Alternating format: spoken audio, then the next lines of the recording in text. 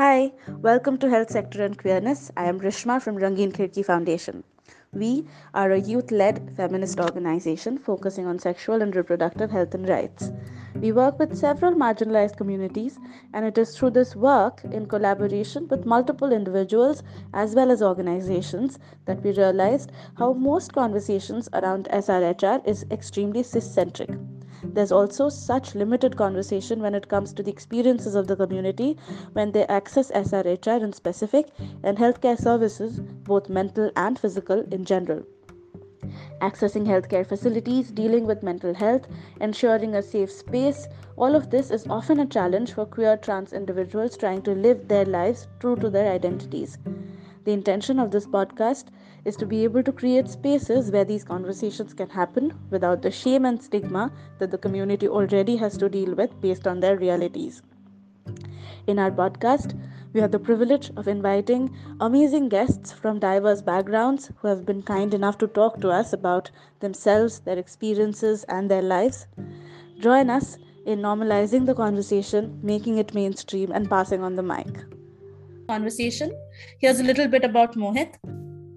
He's the founder and president of Mend Life Foundation that works for the cause of mental health, gender, and sexuality.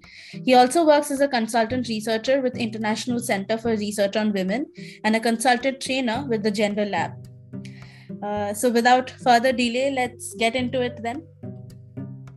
Sure. Thank you so much, Rishma, for the wonderful introduction and for inviting me here. It's a pleasure being here. Thanks. It's a pleasure to have you as well.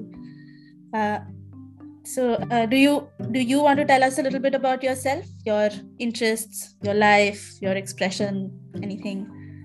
Sure. Thank you. So, I think for this platform, it will be relevant to begin with my pronouns that are he, she, they, and it's because I do not believe in the idea of gender. While, of course, there are a lot of critiques of that idea as well, which mostly comes from the postmodernist and post-structuralist feminist stance. But I still think that's probably a good idea to bring gender equity and equality, and hence I'm working towards that. And we have already stated a lot about my work, which says about my interest. That's purely in gender and sexuality, as well as mental health, because that's also something that comes from my lived experiences, because of course, being a queer and the other things that life throws at us. So yes, that's pretty much about me. That's I think is relevant for this platform. And we thank you for the work that you're doing, because the more conversation that happens in this sector, the better, I think. So we know that you wanted to talk about healthcare and the discrimination that queer individuals have to face in order to access it. Tell us if you personally avoid visiting a mental health professional or not. Okay, so when it comes to health, of course, these are the two major areas. One is the mental health and the physical health. So, especially if you're asking me about the mental health aspect, so yes, because that's where it's very important for you to share about your gender and your sexuality with the practitioner, right? And if you're not comfortable sharing that with the professional, then it's definitely wrong. So now I've being in the mental health profession and working for the cause, I know a lot of queer affirmative counselors and therapists.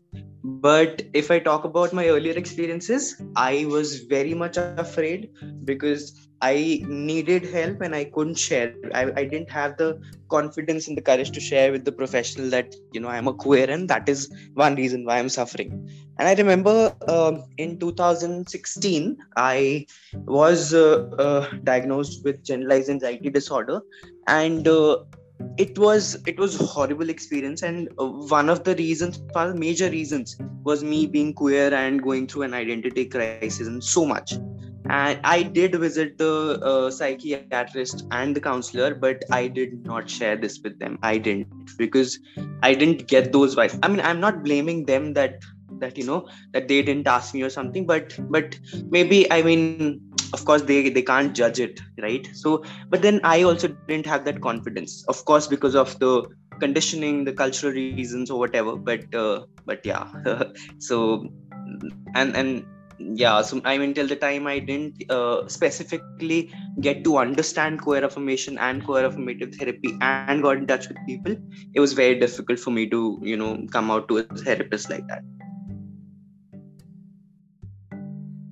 Right. I relate to you completely. I've had a pretty similar experience with some therapists. So yeah, I understand where you're coming from. So why do you think this is? Why do you think that this happens to almost every queer person accessing mental health uh, help from any medical professional across the country, maybe? So why do you think that is? See, first of all, now I think there is still a little bit of awareness, not for everybody, but definitely for a lot of people because of the social media and everything. That we have specific queer affirmative people in the industry, be it psychiatrists or psychologists. But still, there's lack of awareness. I mean, in general, when it comes to mental health, there's huge lack of awareness. People do not even know what therapy is and how it helps, and they think that psychiatry is the next level thing, that only if you are suffering from some specific mental health disorders, then only you go to a psychiatrist, which is again not true. But again, it's an ideology, I guess. Now it's more of, it has its own social context as well. But like I said, that there's a lack of awareness in general about mental health, and then about queer affirmations. Like I said, when I went to the psychiatrist and psychologist, they didn't tell me that they are against queerness or the LGBTQ community, but they didn't even affirm it. And I also remember that, later, through some of the conversation, I also got a little scared because I sensed that, they might not appreciate the idea of being queer.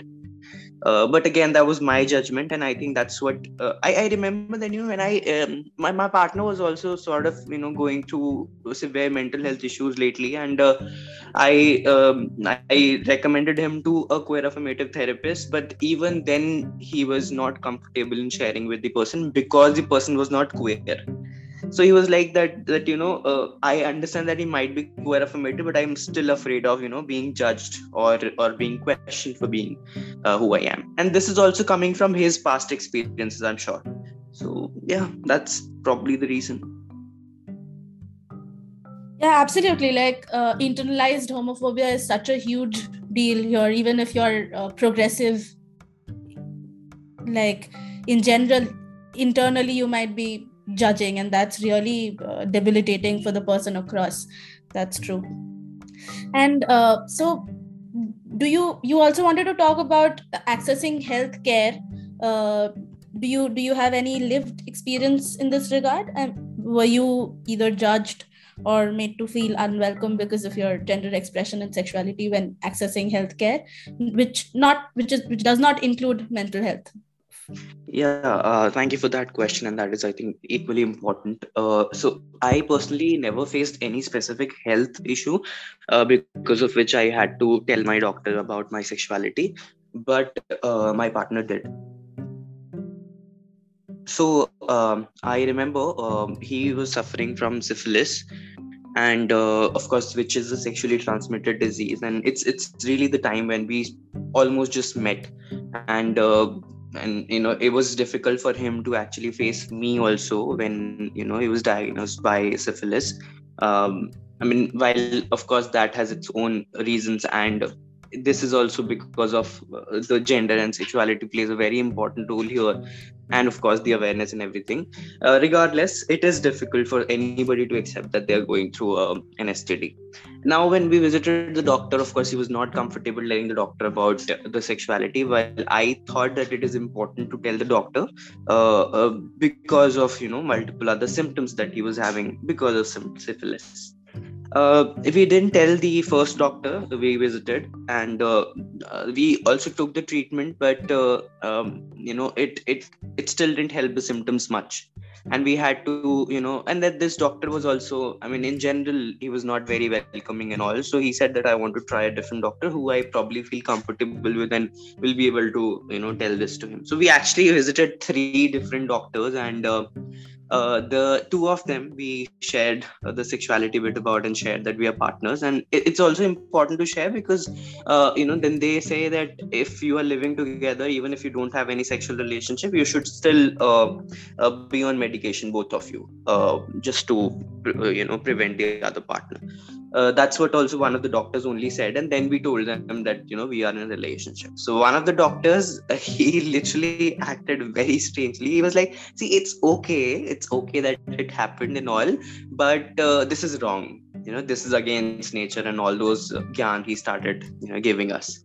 So that happened. And then the other one also sort of, he was very good initially. He was a private doctor, so he was good with us. But then as soon as he got to know about the sexuality part, his tone changed, and he was looking at us as if we are some piece of shit, that he's just जैसे घृणा कर रहे हो कि अरे यार ये क्या and then he was like he started giving us rules कि अब ये ऐसे रहना है वैसे रहना है, and there should not be any sexual contact for almost a year and whatever not and all that. We were already not having it, of course, because of we also, I mean, I personally really care and all that, and have studied public health and stuff like that.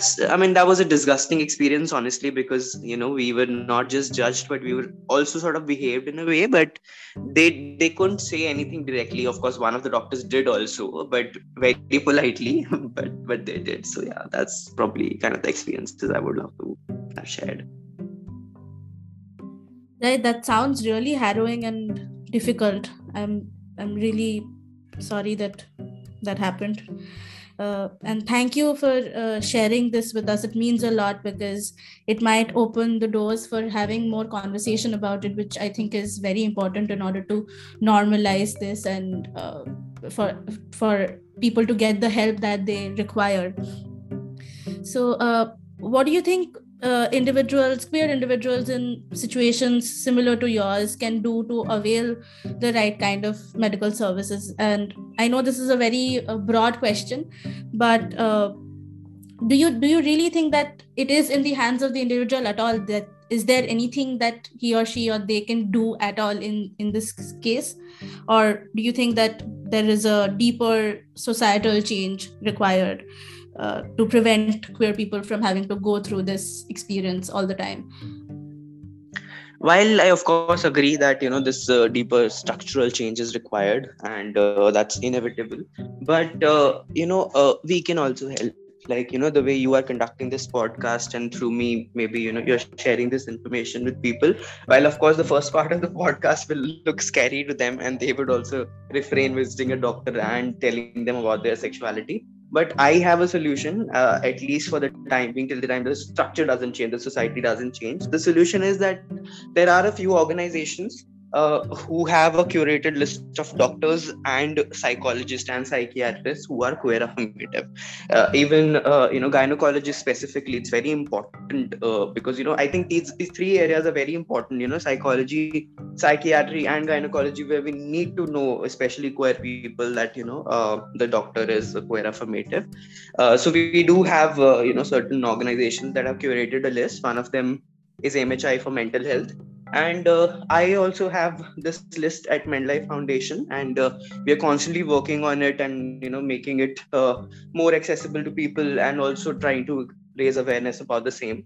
And of course this podcast is now has become one of the medium for people to know at least about the things that I'm sharing. So I would say that they can reach out to me through MenLife Foundation. We have everything online. They can just literally search for it on Google, and we'll help. They can search for MHI. MHI's website has a whole list that one can access, and there are other organizations as well. So yeah, I think that's the only thing that can be done for now, and maybe we all take it as a collective responsibility to share or raise as much awareness as we can. Right. Thanks so much for agreeing to talk to us, and we really are hoping that this podcast and conversations like this help the countless individuals grappling with issues like this. Thank you everyone for joining us for this episode. Here's hoping that there will be more safe spaces created to hear and ponder on these experiences and work towards the required changes in the legal, educational, and healthcare institutions.